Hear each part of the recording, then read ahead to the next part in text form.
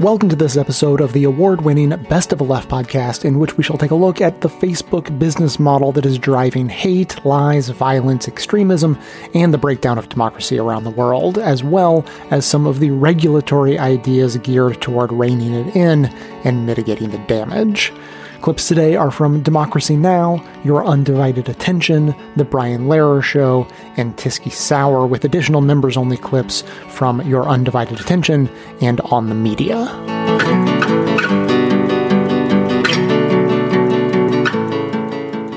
Thousands of pages of internal documents leaked by former Facebook product manager turned whistleblower Frances Haugen are now the basis of a damning series of reports called the Facebook Papers being published this week.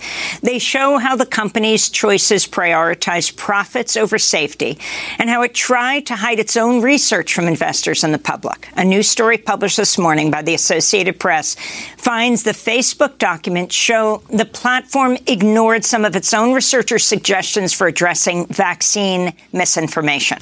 Facebook chief executive Mark Zuckerberg pushed back Monday during an earnings call with investors, calling the reports published, quote, coordinated effort to selectively use leaked documents to paint a false picture of our company, unquote.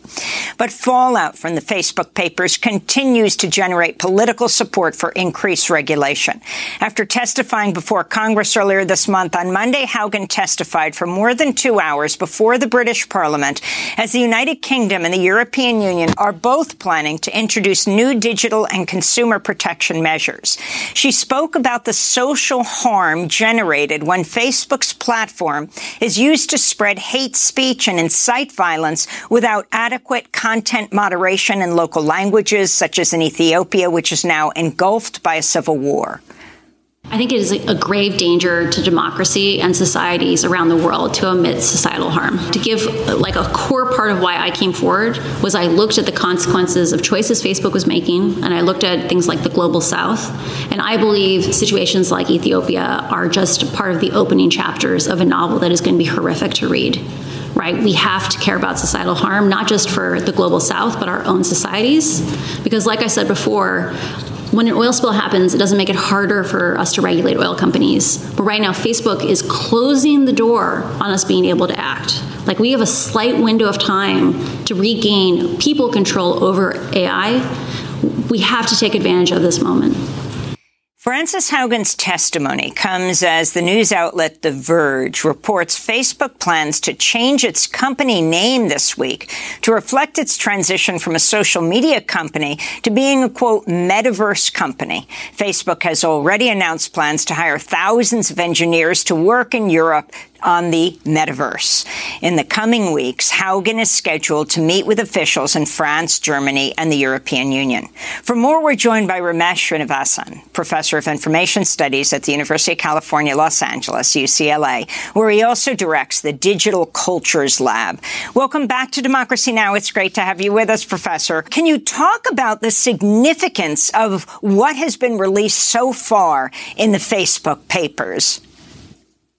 I think that it's great to be with you, Amy, and great to join you this morning. I think that what Frances Haugen has done is blow the whistle on Facebook's complicity and its internal knowledge of a number of problematic issues that many of us were alleging that they were engaging with for several years at this time.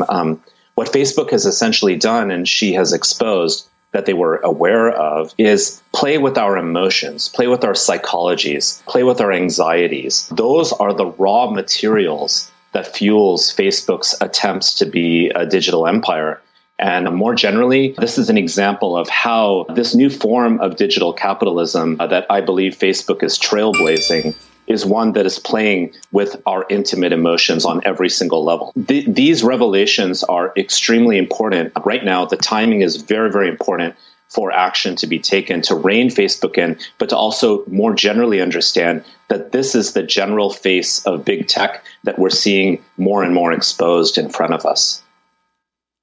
And Professor, when Frances Haugen talks about greater people control over AI, what does that mean? What would that look like? And especially in view of the other issue that she raised, which is the disparate impact of these social media platforms on the global South, on less developed countries where Facebook is pouring far less resources into moderating its content.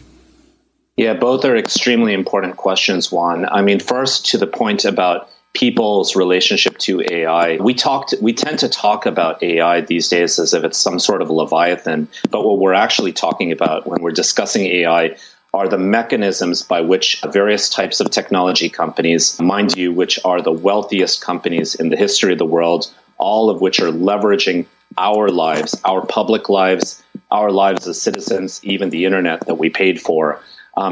It's basically the mechanism by which they're constantly surveilling us, they're constantly transacting our attention and our data, and they're playing with our psychological systems, our psychology actually, in multiple ways. They're getting us into fight or flight mode to trigger and activate our attention and our arousal to keep us locked in and to therefore behaviorally manipulate us. They're also feeding us into groups that are increasingly hateful and divisive. We saw that with January 6th, for example. And the mechanism, the means by which they're able to do that is by playing again with our emotions, taking us to these groups so we can recognize falsely that we are not alone in having particular viewpoints, that there are others with more hardcore viewpoints. So now, if you look at those mechanisms of manipulation, of behavioral manipulation, which are actually quite common across big tech, but very specifically egregious in the case of Facebook, now let's look at that when it comes to the global South.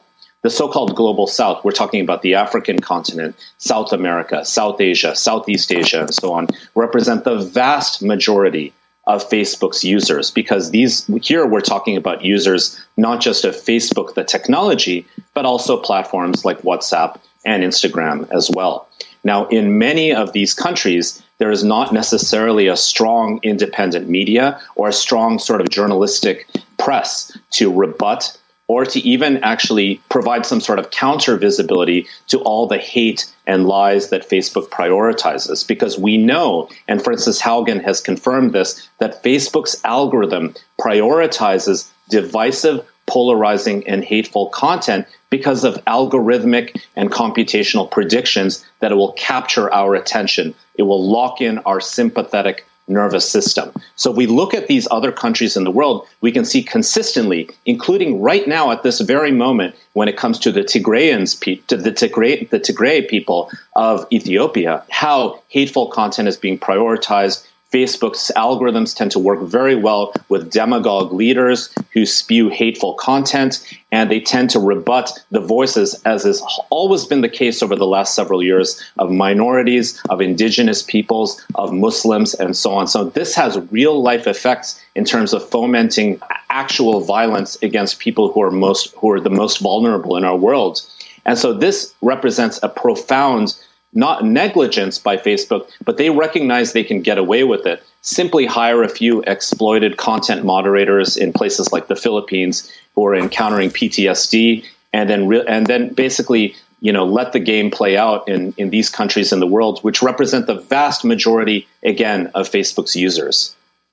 And what is the impact of all of this on the democratic process? Because in reality, are we facing the possibility that through algorithms of companies like Facebook, we are actually clearly subverting the very process of people being able to democratically choose leadership and their government policies as a result of they're being inundated with misinformation and hate?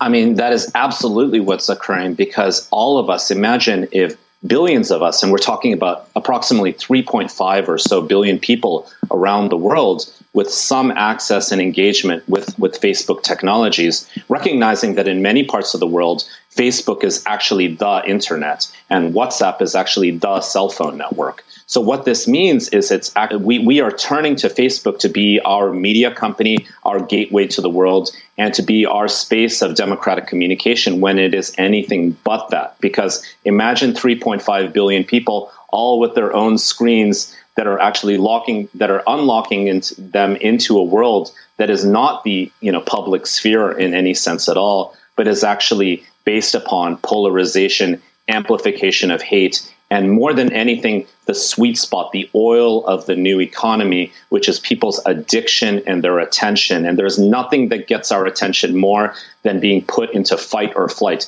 getting outraged, getting angry, getting just sort of agonized. And that is exactly what Facebook is doing, because we're all being presented with completely different realities algorithmically on our screen. And those realities are not based on some open sense of dialogue or compassion or tolerance, but based on algorithmic extremism, based on all of this data that's being gathered about us, none of which we have any clue about.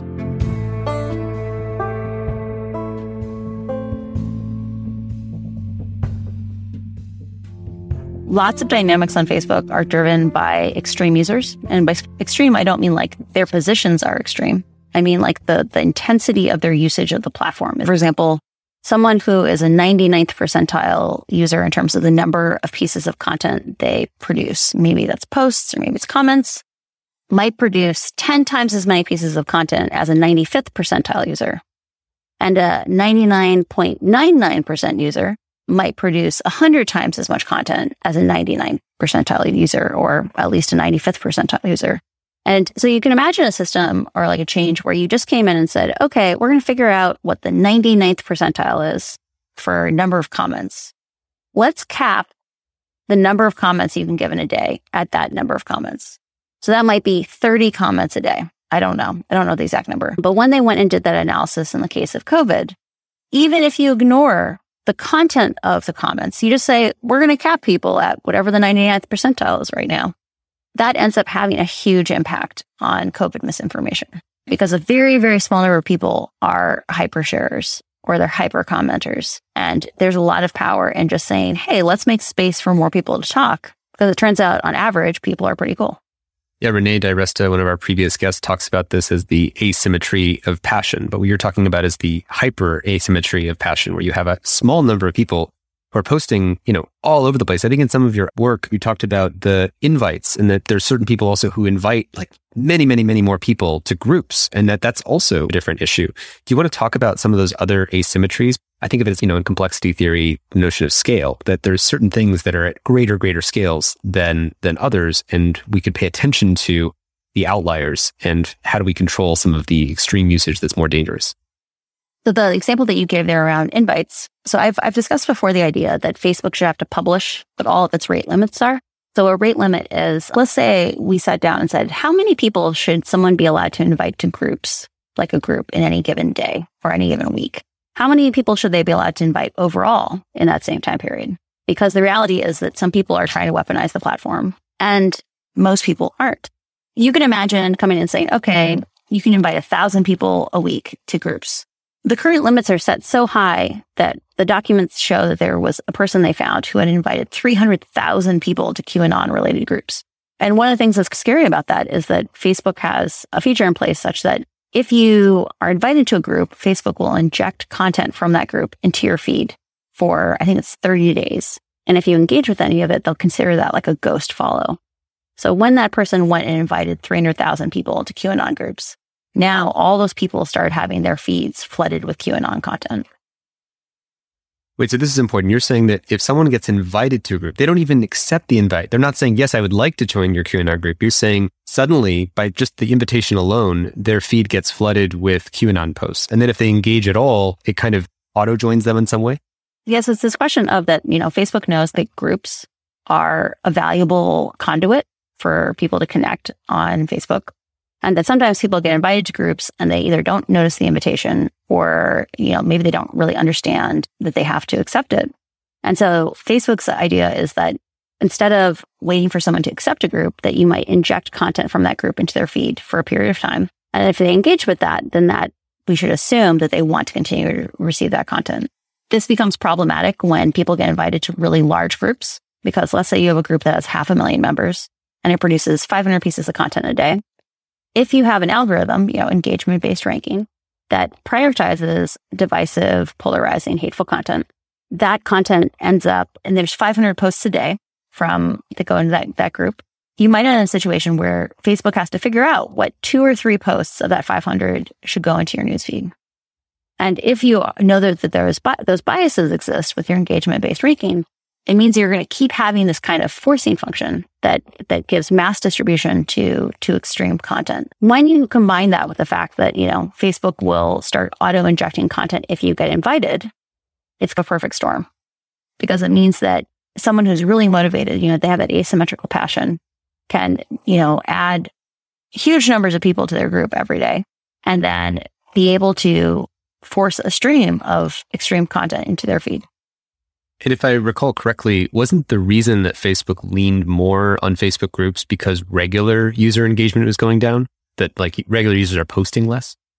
Facebook noticed that people who were members of groups had a higher retention rate on the platform. And part of that is because they get exposed to more content. Groups are generally wonderful. People love coming together. And to be clear, I'm not saying that groups are bad. I'm just saying that the way you would design groups without algorithmic feeds, right, without having computers choose what to focus on, is you would design those groups at a much more human scale, right? So you'd have things that looked like Discord servers, right? Things where people have a single conversation, and if it gets too noisy, they start opening smaller rooms that focus on other topics. And so I think there's a real advantage to having more of a human-oriented design strategy instead of having an AI will save us strategy.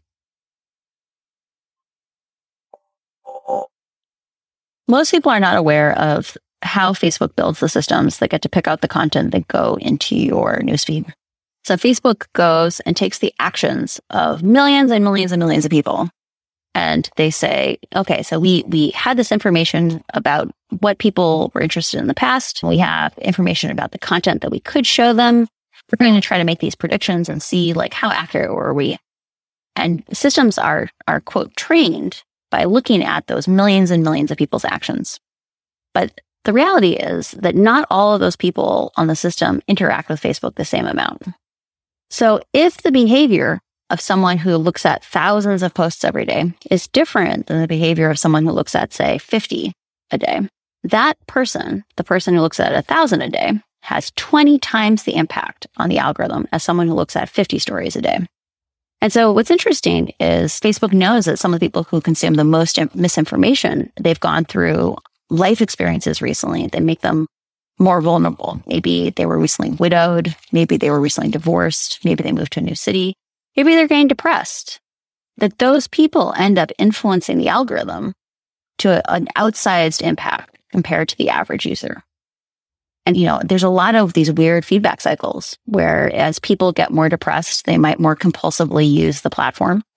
The idea that their actions could then feedback and influence an average user of the platform is crazy. And you could imagine doing things like coming in and capping how much impact any given user could contribute to the overall ranking for everyone else. And that might also help rein in some of these impacts.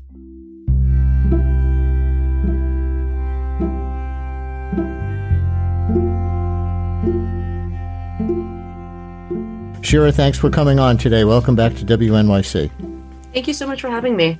And I want to walk you through some of the stories that you tell in these articles. I think the listeners will find it really interesting to go point by point through a couple of them. So let's begin with your article, Internal Alarm, Public Shrugs, Facebook's Employees Dissect Its Election Role.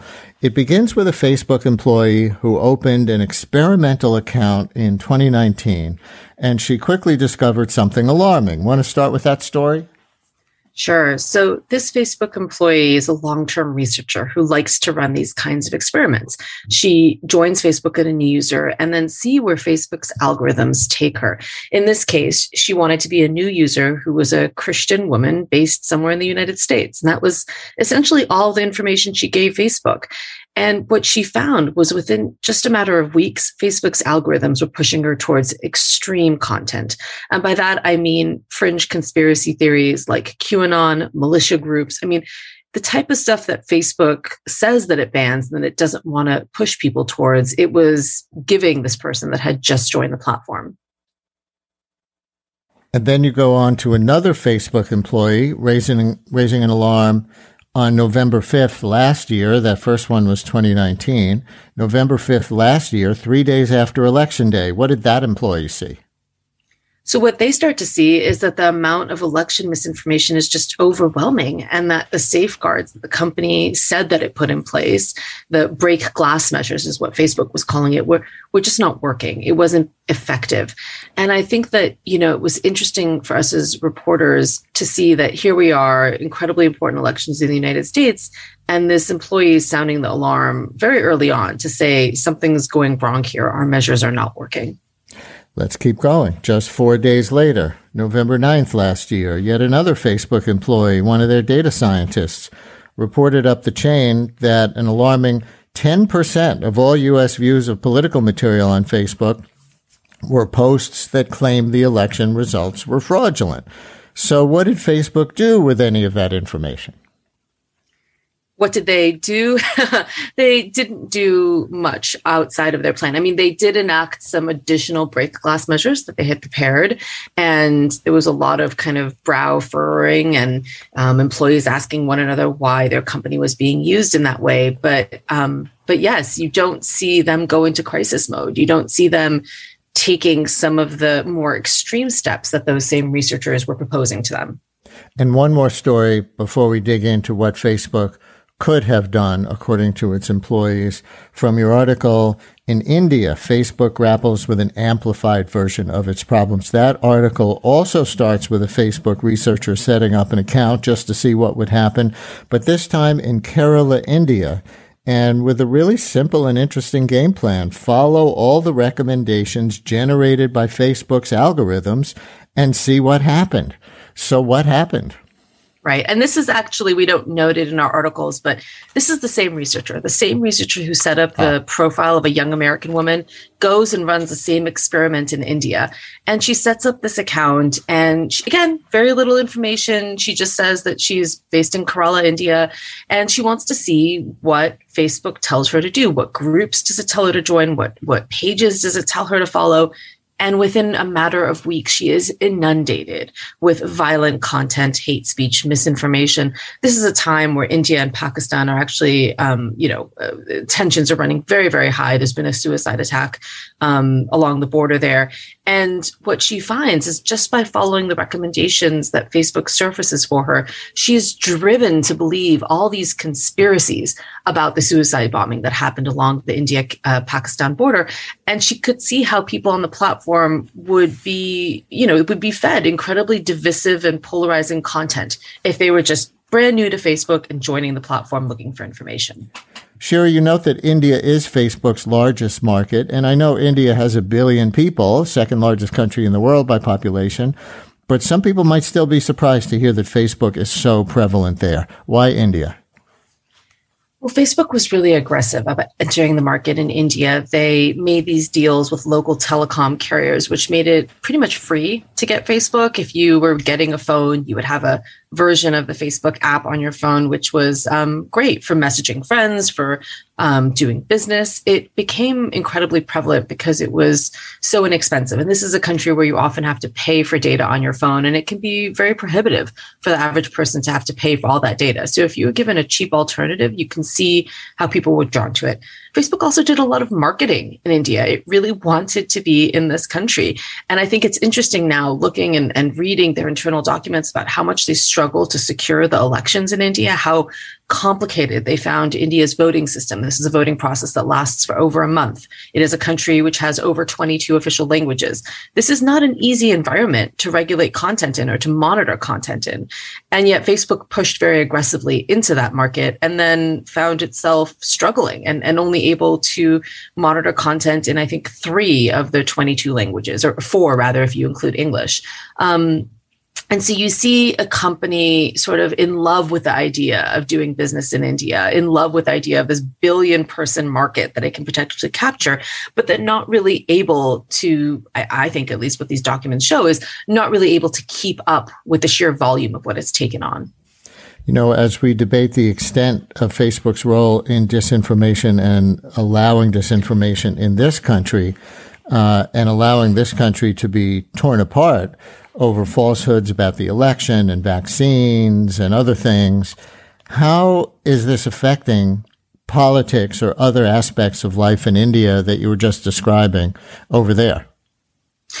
Well, we see time and again that the kind of conspiracies that we worry about here in the United States are amplified tenfold when they reach other countries. And when I say that, I'm really thinking specifically about the pandemic, about the start of the pandemic and what COVID was and how it spread. And then, all the early narratives about the vaccine that anti-vaccine activists wanted to spread. I was doing some research for this India story that I reported for the Times, and I was just astounded at the anti-vaccine content that I found being spread in India to its user base there. And I think a big reason for that is that Facebook, what we found, now the startling figure that came out of these documents, Facebook dedicates 87% of its budget on misinformation to combating misinformation here in the United States. And by that, that's an umbrella kind of that covers hate speech and conspiracies and everything else. Mm-hmm. So 87% of that budget goes to the United States. 13% goes to the entire rest of the world. And let's put that figure in context. Facebook has more people using its platform in India than in the United States, just one country in the rest of the world. So you can see how here in America, they might struggle, but they are somewhat effective in taking down conspiracies about the vaccine, right? And allegations that the vaccine isn't effective and all the rest of that stuff. How can they possibly be effective in the rest of the world when they're spending just 13% of their budget on it?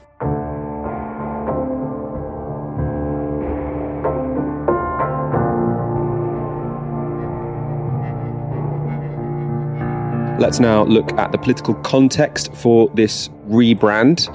I mentioned in my intro that Facebook has been subject to leaks showing it knowingly endangered the mental health of users. The source of that information was former Facebook product manager turned whistleblower, Frances Haugen. Earlier this month, she gave testimony to the US Senate. I believe Facebook's products harm children, stoke division, and weaken our democracy.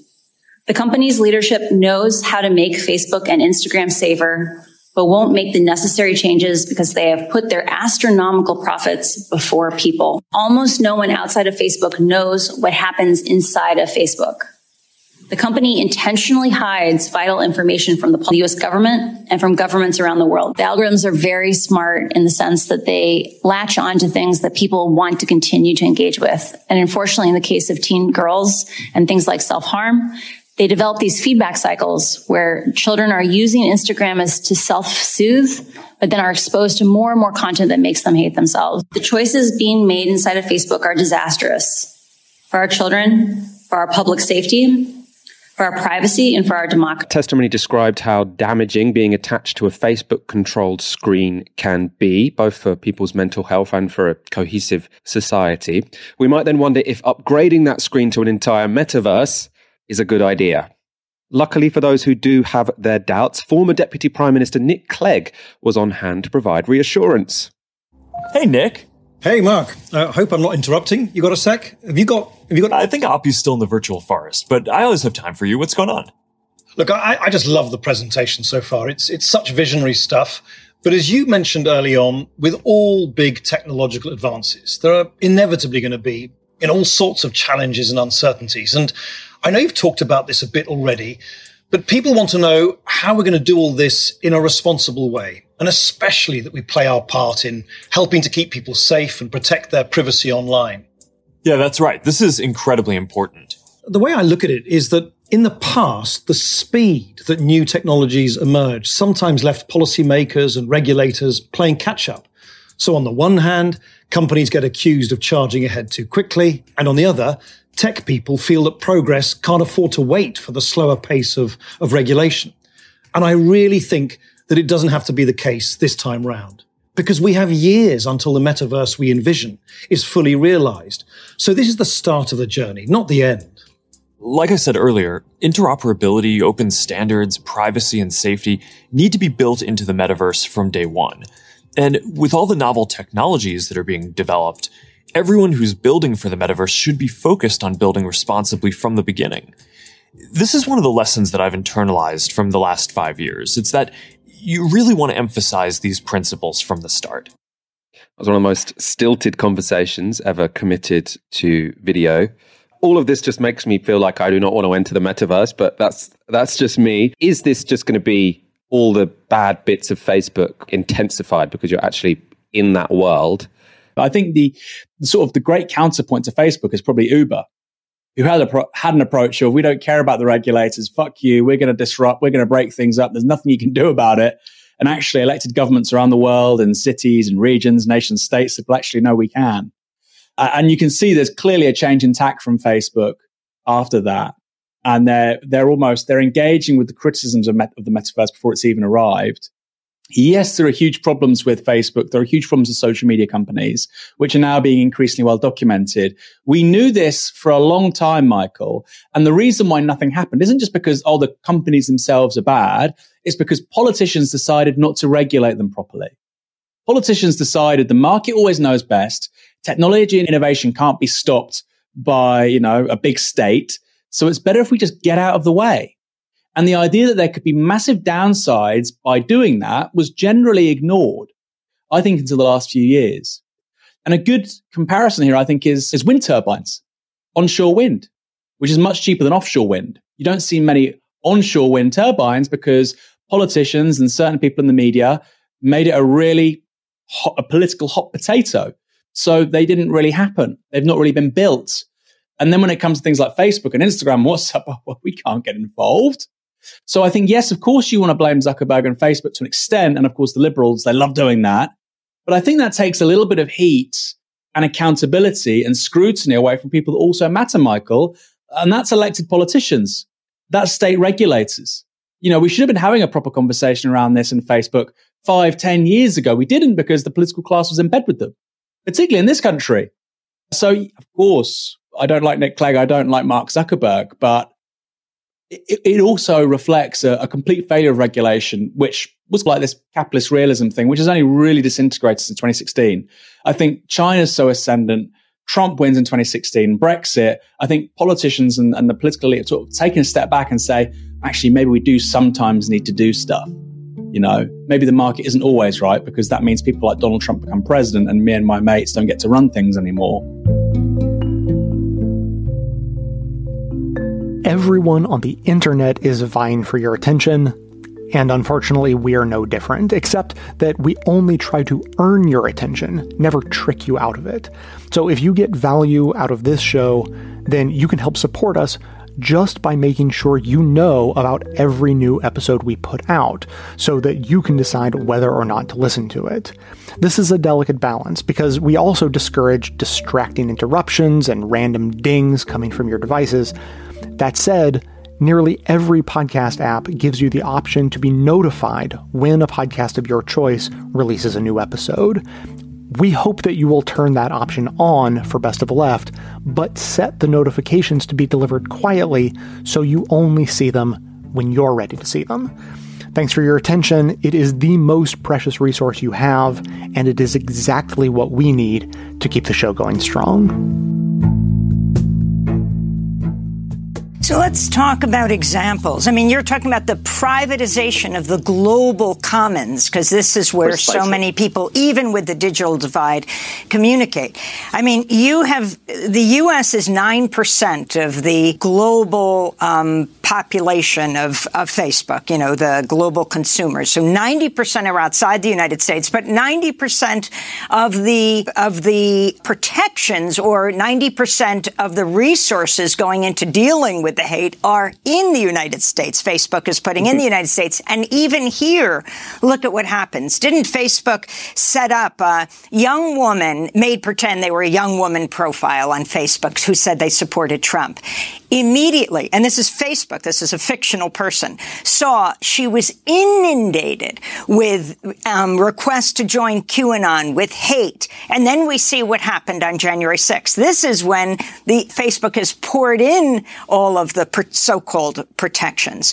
Talk about its relation to January 6th, and then talk globally, where they're almost putting nothing in other languages, for example, in Vietnam. That's such an important example, Amy. Thank you for bringing it up. It's basically our mechanisms of sort of engaging with the wider world, even in our country, as you pointed out, even here in the United States, are all based upon routing us down these algorithmic, opaque rabbit holes that get us more and more extreme, right? Where content that is more extreme is often suggested to us. And it's often, as you alluded to, through the medium of a Facebook group, right? So any sort of group that has sort of hateful speech associated with it, that expresses outrage, that will activate our emotions, because those are the raw materials of digital capitalism, our emotions and our anxieties and our feelings. That's exactly where they want to take us, because then that basically suggests to us, Amy, that you're not alone. There are other people with viewpoints not necessarily even just like your own, but even more amplified, more radical. So that ends up, as we saw, generating great amounts of violence and this brutal insurrection. So Facebook likes to claim that they are just supporting free speech, that there are some bad actors gaining their platform, when in fact their platform is designed for bad actors to leverage their platform, because they have a highly symbiotic relationship, as we've spoken about in the past here on Democracy Now! The former president was perfectly symbiotic in his relationship with Facebook. They were very, very good bedfellows, and we see that with demagogues around the world. So now when we want to talk about the global South, we can recognize that Facebook can basically say, hey, we're just, we have different languages on our platform. Sure, we're talking to a few people in countries like Ethiopia. We talk to a few people in Myanmar. Never mind that they were basically responsible in many ways in fomenting a genocide against the Rohingya. We are talking to people in the Modi government in India who has said many demagogic things against Muslim minorities, and the Facebook papers have revealed this, that Frances Haugen has brought out as well. This actually works very well for them. Here in the United States, where we have a strong enough or strongish independent media, thanks to Democracy Now!, we are able to challenge Facebook in the public sphere to some extent. But in other countries in the world, that doesn't necessarily exist to the same extent. And Facebook can basically say, hey, we can just leverage the daily lives, 24/7, 365 of billions of you, and basically do whatever we want. And, they don't really have to do much about it. They don't have to actually take really any real steps to resolve the harms that they're causing to many people around the world. And Professor, you mentioned India, the second largest population in the world, and the Facebook papers revealed that the Facebook had, some of its managers had done a test of an average young adult in India who became quickly flooded with Hindu nationalist propaganda and anti-Muslim hate. And one of the staffers who was monitoring this account said, quote, "I've seen more images of dead people in the past 3 weeks than I've seen in my entire life total." Could you talk about the impact of the lack of accountability of Facebook in terms of what its platform is doing in a country like India? And, that hits home personally for me as someone of South Indian descent. I have been also part of WhatsApp groups with various, friends or relatives in India that tend to spiral into, going from a stereotype, for example, of a Muslim minority or an indigenous minority, and then quickly amplifying. And I think in a country like India, which is, in a sense, the world's largest democracy, we see major threats to that democracy aligned with the Hindu nationalist government and also with the growth of Hindu nationalism, which, of course, as has always been the case, vilifies and goes after the Muslim minority, which is just absurd and just makes my stomach churn. And this is exactly what you just laid out, Juan, is exactly how the Facebook playbook works. You create an account, you browse around. I mean, we don't really browse anymore these days, but you sort of befriend various people, you look at various pages, and you quickly get suggested content that takes you down extremist rabbit holes. Because we all know, sadly, when we see pictures of dead people, when we see car crashes, when we see fires, we pay attention because it activates our sympathetic nervous system. Facebook recognizes the easiest way it can lock people in so it can monetize and manipulate them is by feeding them that type of content. And so finally, we just have 30 seconds, Ramesh, but I wanted to ask you about, you have Haugen now testifying before the British Parliament, going through Europe. Very significant because they're much more likely to regulate, which could be a model for the United States. Talk about the significance of this. I think it's fantastic that the European Union and the UK want to take aggressive measures. Here in the United States, we have Section 230, which is protecting some of the liability of companies like Facebook from spreading misinformation and hate. We need to actually shift to think about a rights-based framework. What are the rights we all have as people, as citizens, as peoples who are part of a democracy in a digital world? We need to deal with the algorithms associated with Facebook. There should be audit and oversight and disclosure. And more than anything, people need their privacy to be protected, because we know again and again, as we've discussed, vulnerable people get harmed.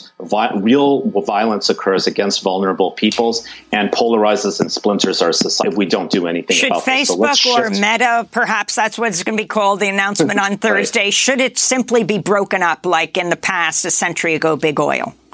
I think we may want to consider that Facebook is a public utility as well, and we should regulate it accordingly. But more than anything, we need to force them to give up power and put power in the hands of independent journalists, people in the human rights space, and more than anything, treat all of us who they are constantly using, as people who have sovereignty and rights. And they owe us true disclosure around what they know about us, and we should be opted out of surveillance capitalism as a default.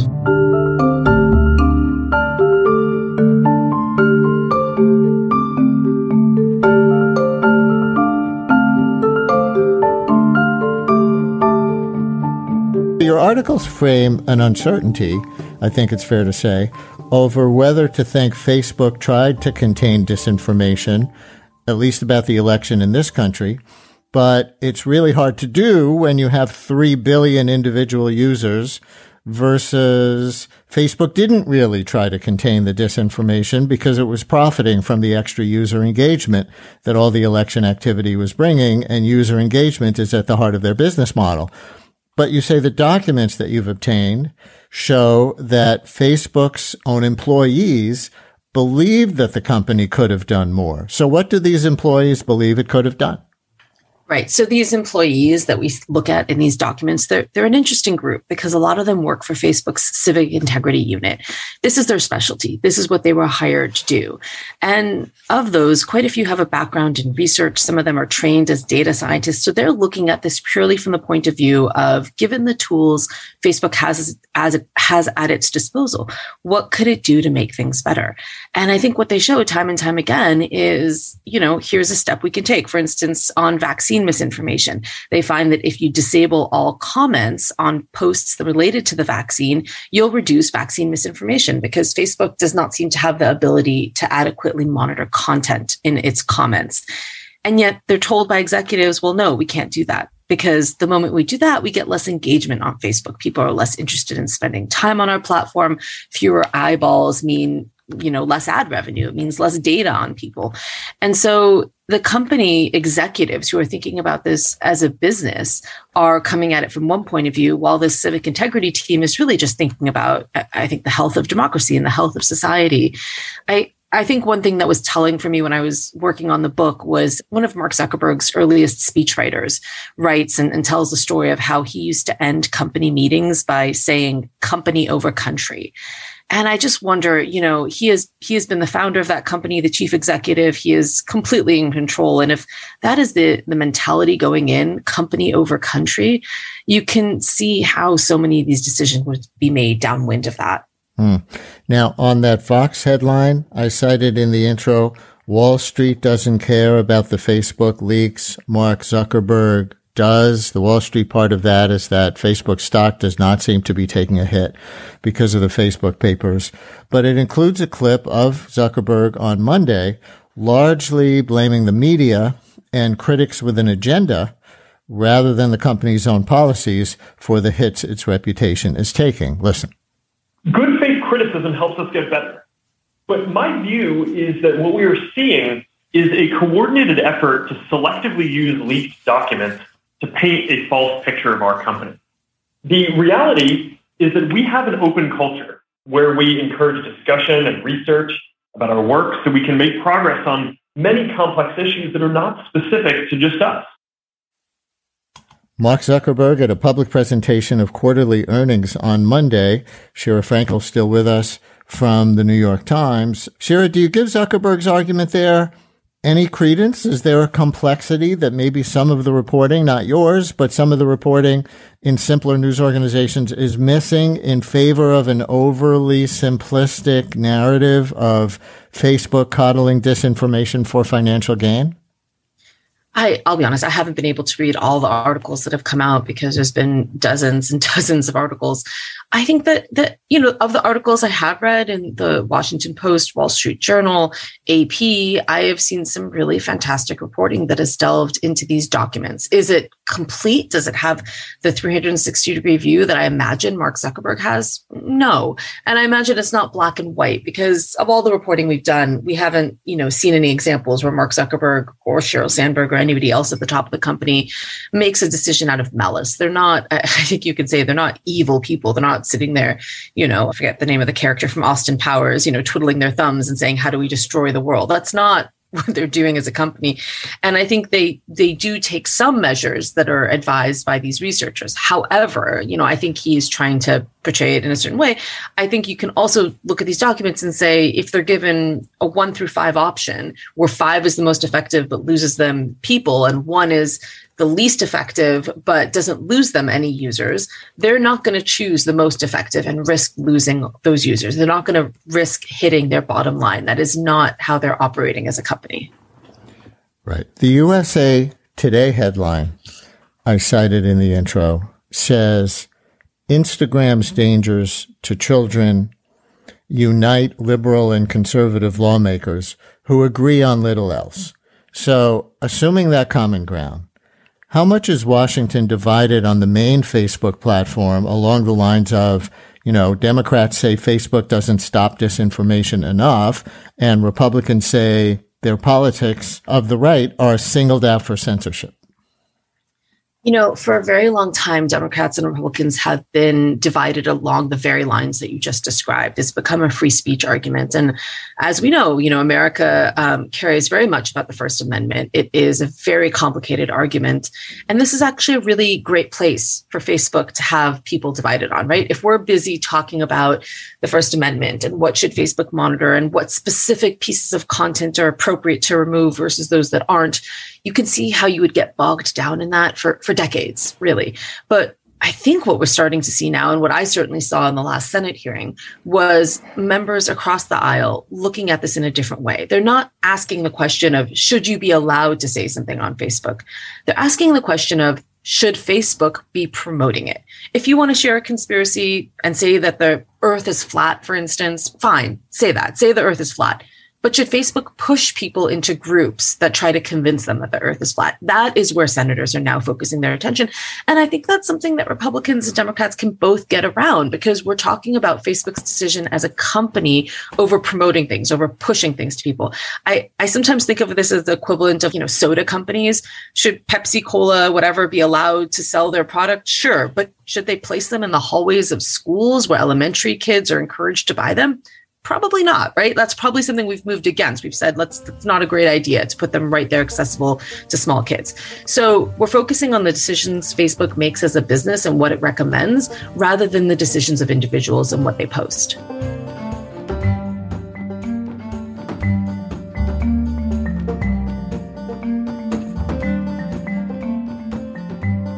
So I think one of the things that I found very shocking about what's in the documents is there are multiple examples of people external to Facebook cluing in on patterns that we're seeing inside of Facebook. So researchers inside of Facebook saw things like the more angry the comment threads on a post, the more clicks go out of Facebook back to a publisher. The publishers were writing in and saying, hey, our most popular content on Facebook is some of the content we're most ashamed of, right? It's inflammatory, it's divisive, it plays on stereotypes. Political parties were coming to Facebook and saying, hey, we noticed you changed the algorithm. Like, it used to be that we could share out something like a white paper on our agricultural policy, and people would still get to read it. Only now, when we do that, all we get is crickets, right? It doesn't really work anymore, because in an engagement-based ranking, those polarizing, extreme, divisive pieces of content are the ones that win. I think that's one of these interesting things where I think why I feel so strongly about chronological ranking, order by time, is that everyone can understand what order by time is. And even Facebook doesn't really understand how the newsfeed works. And I just think it's safer for society for us to say, hey, let's have a thing prioritizing our attention that we all understand instead of a system that not even the experts in the world understand. Of course, for that to work in a game theoretic way, the app TikTok versus Twitter versus Instagram versus Facebook, the one that chooses chronological feed won't get as much engagement as the ones that rank by what's really good at getting your attention. So if we were to go chronological, that's the kind of thing that you would need as a kind of a game theoretic multipolar trap. You would need everyone to go to a chronological feed at the same time. And what I think that's pointing to is not necessarily that, I mean, you said it yourself. We can start with chronological feed, but what you're really talking about is that everyone should understand why the things are coming to them. And it shouldn't be based on a automated system that prioritizes the things that make society not work. I mean, the way I think about it now is that Facebook is basically, their business model is making sure you can never have a Thanksgiving dinner where you understand anybody else at the table, because their business model is polarizing society so that everyone gets their own personalized view of what was most dividing, etc. And the goal here can't just be a nicer, more enjoyable Facebook. It's got to be, well, Facebook is operating the information system, or all these systems are operating the information that goes into an open society. And the open society's ability to govern is based on synthesis and constructiveness and perspective seeking and perspective synthesis, and saying, okay, what are we actually going to do about our biggest problems? And the biggest problem I see in an engagement-based ranking system is that by rewarding more extreme polarizing population bases or political bases, it means that, as you said, politicians and political leaders have to cater to a more extreme base, which means that their unique selling proposition to their constituents is never agreeing with the other side, which means that democracy grinds to a halt. And that's what I mean by, Facebook's business model is making sure you can't show up at the dinner table on Thanksgiving and have a conversation, and making sure that you're always going to lose faith in your democracy. And those two things are incompatible with democracies working. And that's the kind of thing that makes people say, hey, I don't even want this democracy anymore. I want authoritarianism. So either I want China, or I want, to elect some kind of strongman who's just going to smash the glass and break through this thing so we can actually have a real governance that's delivering results, at least in some direction, as opposed to constant gridlock. That also means that we're talking about not just Facebook, but a business model more generally. And as you're pointing out, Tristan, that means it can't be something that the solution can't be applied only to Facebook. It has to be applied to the entire industry at once. Yeah, I think it's a thing where we're going to have government oversight and have them step in and say, hey, like Section 230 right now gives immunity for content that is supplied by users, right? It says if platforms aren't the one creating content, then they're not responsible for the content that gets created. But platforms are responsible for the choices they make in designing their algorithms. And I think exempting those algorithmic choices from 230 and forcing platforms to have to publish enough data that people could hold them accountable is an interesting strategy for forcing more platforms to go towards chronological ranking. Because the reality is, if people can choose between an addiction-based, growth-hacked, algorithmic engagement ranking-based feed or one that is time-based, they're always going to pick the one that's engagement-based because it is stickier. It does make you consume more content. But at the same time, it also makes people depressed. It also causes eating disorders in kids. There's real consequences to these systems. And I just think in the end, if you actually talk to people and you said, do you want computers to choose what you focus on, or do you want to choose what you focus on? I think from a personal sovereignty perspective, we should all want to have control over what we focus on, not have computers tell us, especially Facebook's computers. I'm curious, Francis, as you think about governance, for Facebook to take this action or all the other actions that are sort of like this, the safer for society at the cost of a little bit of profit. What is the institutional governance, the process by which we can get there? Because there's going to be this example, and then there's going to be another 10 examples, and then another 100 going down. So it's like designing products is a moving process. What is the moving process for governance that sort of matches the knowledge required and the speed required to work on products like this? We need to have a conversation about how do we make sure that Facebook isn't the only one grading its homework. Facebook has established a pattern where even when asked very important direct questions like, is Facebook safe for our kids? Facebook has outright lied to official groups like Congress.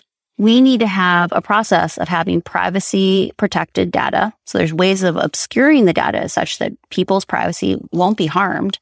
And Facebook has been emphasizing a false state. We can either have oversight or we can have privacy. And that is a false choice. We need to be working collaboratively with researchers to develop obfuscation techniques that can be privacy sensitive, but also give meaningful data. So the very, very bare minimum is we need to have enough data that someone other than Facebook can choose what questions to ask about Facebook.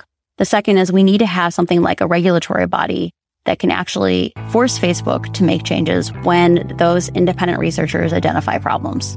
Because right now, until the incentives change, nothing is going to change at Facebook. And Facebook has shown that on its own, it will not change.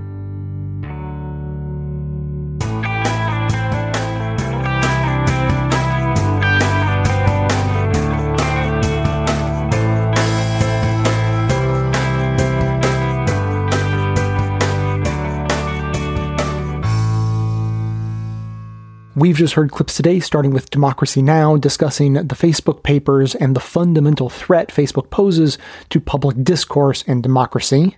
Your Undivided Attention explained the mechanisms driving extremism, particularly including group invites. The Brian Lehrer Show looked at what was revealed by internal Facebook experiments that showed how extremism and conspiracy theories get promoted and the total lack of investment in civic integrity outside the U.S. Tisky Sauer pointed the finger less at Facebook and more at the failure to regulate Facebook. Democracy Now! Discussed more of the impacts of Facebook positioning themselves as the global commons while being unable to manage the burden. The Brian Lehrer Show explored the fundamental conflict within Facebook and proposals of reforms and regulation, and Your Undivided Attention discussed even more suggested regulations. That's what everyone heard, but members also heard bonus clips, including more from Your Undivided Attention with a focus on Facebook insufficiently investing in harm mitigation around the world and their internal civic integrity measures. Given that there is a fixed cost for each one of these new languages, it's just not economical for Facebook to build out the level of safety that currently is available in the United States and these other places. And people are paying for that with their lives.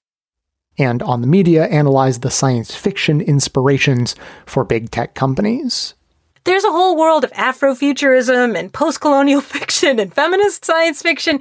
These guys never cite that stuff. That, well, we're really big science fiction fans, but they've read books that were published generally in 1952. Like, their vision of the future is unbelievably obsolete and antique. It's not that the people who are not excited about the megaverse are Luddites and backward-looking. It's that the metaverse is Luddite and backward-looking. To hear that and have all of our bonus content delivered seamlessly into your podcast feed, sign up to support the show at bestoftheleft.com/support or request a financial hardship membership because we don't make a lack of funds a barrier to hearing more information. Every request is granted, no questions asked. And now I just want to finish up with a few thoughts on Facebook generally, but also in particular their treatment of nonprofits. I have it on good authority from an anonymous source, a few of the ways that Facebook interacts with nonprofit organizations, tries to sort of mask their fundamental internal conflicts and plays like they're being helpful to nonprofits with good missions and all of that, and they're on your side and trying to help you, but really not so much. So the problem for nonprofits starts at the same place as everyone else. They have content that they want to get in front of their community, and they cannot get it in front of their community without paying for ads. That's the fundamental problem of being a content producer trying to be seen on Facebook. What Facebook does in response, they've sort of started this internal community help center for nonprofits where you can sort of join and get insider tips and strategies and sort of a leg up with this direct contact with Facebook. And you would think that they might start offering free money to boost your content. Like, look, if the way our system works is you have to pay to play, maybe that doesn't make sense to charge nonprofits for that. Maybe you get, free money each month. Google AdWords does have that system. Facebook does not. What Facebook does instead, particularly when communicating directly with these nonprofits, is gaslight them. they claim that all you need to do to be seen more is have better content. Just invest more time and energy and probably money in creating better content to put on Facebook, and then it will be seen more organically. This is not true. And if it is true, it is incredibly marginal. The way to be seen on Facebook is to pay Facebook money, and even then, the returns will be incredibly minuscule. So, as I said, this is basically gaslighting. There is no reach that you can get on Facebook without handing over lots and lots of money. So, the other thing they have done to try to make themselves look like good guys is emphasized that they don't charge transaction fees for nonprofits who want to receive donations directly through Facebook. So if you get small dollar donations, it might save you 6% or somewhere in that neighborhood, as opposed to using a third-party service. Okay, great. 6% on your donations. That sounds nice. However, the problem is if you have no reach, you'll get no donations. So saving 6% on an incredibly small number of donations that come in because your reach is so low doesn't make that much of a difference. So there's wide sentiment across NGOs that they would much prefer a boost in their reach and then have to pay for the transaction fees. If they had to pick one and say, look, give us better reach, we will generate the donations and then we'll pay the fees. It'll be fine because they would come out ahead anyway. And then lastly, the last sort of fig leaf that Facebook puts up to try to make it look like they are helping nonprofits is to form partnerships with third-party companies that do design work and then give these nonprofits sort of a free access or discounted access to make better content, which goes back to point one. Emphasizing over and over again, you just have to invest time, energy, money, and we'll just try to save you a few dollars around the edges. But if you want anyone to see this content that you're creating, yeah, we're sorry. The only way you can really do that is by handing over money in the form of paying for your post to be boosted, etc. It's not complicated. And as we've heard on the show today, there's probably internal conflict. I wouldn't be surprised if the people who are actually running that nonprofit help center community really wanted to help, but they're in an impossible position because of the business model of Facebook, just like the people in the civic integrity wing who make genuine proposals to genuinely improve Facebook, and they run smack into a wall when the executives realize it's going to hurt the bottom line. So the last thing that this made me think about is how incredibly similar this is to the fundamental conflict within sort of the liberal elite wing of philanthropy. People who, again, genuinely want to make the world a better place. They see the problems. They understand the problems are there. They want to fix them. And they just think, is there any way that we can fix those problems without it impacting my power or wealth in any way? Can I just maintain my level of elite status and wealth and then help other people? Can we do that? No, you can't. We've tried that. It hasn't been going well. Facebook is in that same bind. They keep thinking, can we just maintain our business model exactly as it is and still find ways to help people? No, not really. You can't. It's a fundamental conflict. You cannot do both. And the solution has to come from the outside. There simply has to be regulation because it is inconceivable that Facebook will ever make the necessary changes from the inside of their own volition. It's not going to happen. So in the meantime, as we wait for that regulation to come about, there's a couple of things you can do. There is a mass user strike coming up from November 10th through the 13th. You simply log off from Instagram, Facebook, WhatsApp, and then stay off those platforms for at least that 4-day period, collectively, hopefully making a point, hopefully putting a little dent in their income. It's not going to fix everything, but it's not going to do any harm either. And besides, you might actually enjoy the break and extend it a little bit longer. And it could be good for your own mental health, even if it doesn't take down Facebook in one fell swoop. You can learn more about that at thefacebooklogout.com. Additionally, the American Economic Liberties Project is pushing for the Department of Justice, the Securities and Exchange Commission, and the Federal Trade Commission to open criminal investigations into Zuckerberg and other Facebook executives. The group says that thanks to whistleblower Frances Haugen, we now have smoking gun proof that Facebook privately deceived investors, regulators, and clients in building their tech empire, chronically violating the law knowingly and intentionally. So you can sign a petition for this action, or better yet, you can demand that your legislators publicly call on these agencies to open investigations based on this new damning evidence. There's a link to the petition, which includes language you can use to send to your members of Congress, in the show notes. So that is going to be it for today. As always, keep the comments coming in at 202-999-3991 or by emailing me to j@bestoftheleft.com. Thanks to everyone for listening. Thanks to Dion Clark and Aaron Clayton for their research work for the show and participation in our bonus episodes. Thanks to the monosyllabic transcriptionist trio, Ben, Ken, and Scott, for their volunteer work helping put our transcripts together. Thanks to Amanda Hoffman for all of her work on our social media outlets, activism segments, graphic designing, webmastering, and bonus show co-hosting. And thanks to those who support the show by becoming a member or purchasing gift memberships at bestoftheleft.com/support or from right inside the Apple Podcasts app. Membership is how you get instant access to our incredibly good bonus episodes, in addition to there being extra content and no ads in all of our regular episodes. So, coming to you from far outside the conventional wisdom of Washington, D.C., my name is Jay, and this has been the Best of the Left podcast, coming to you twice weekly, thanks entirely to the members and donors to the show from bestoftheleft.com.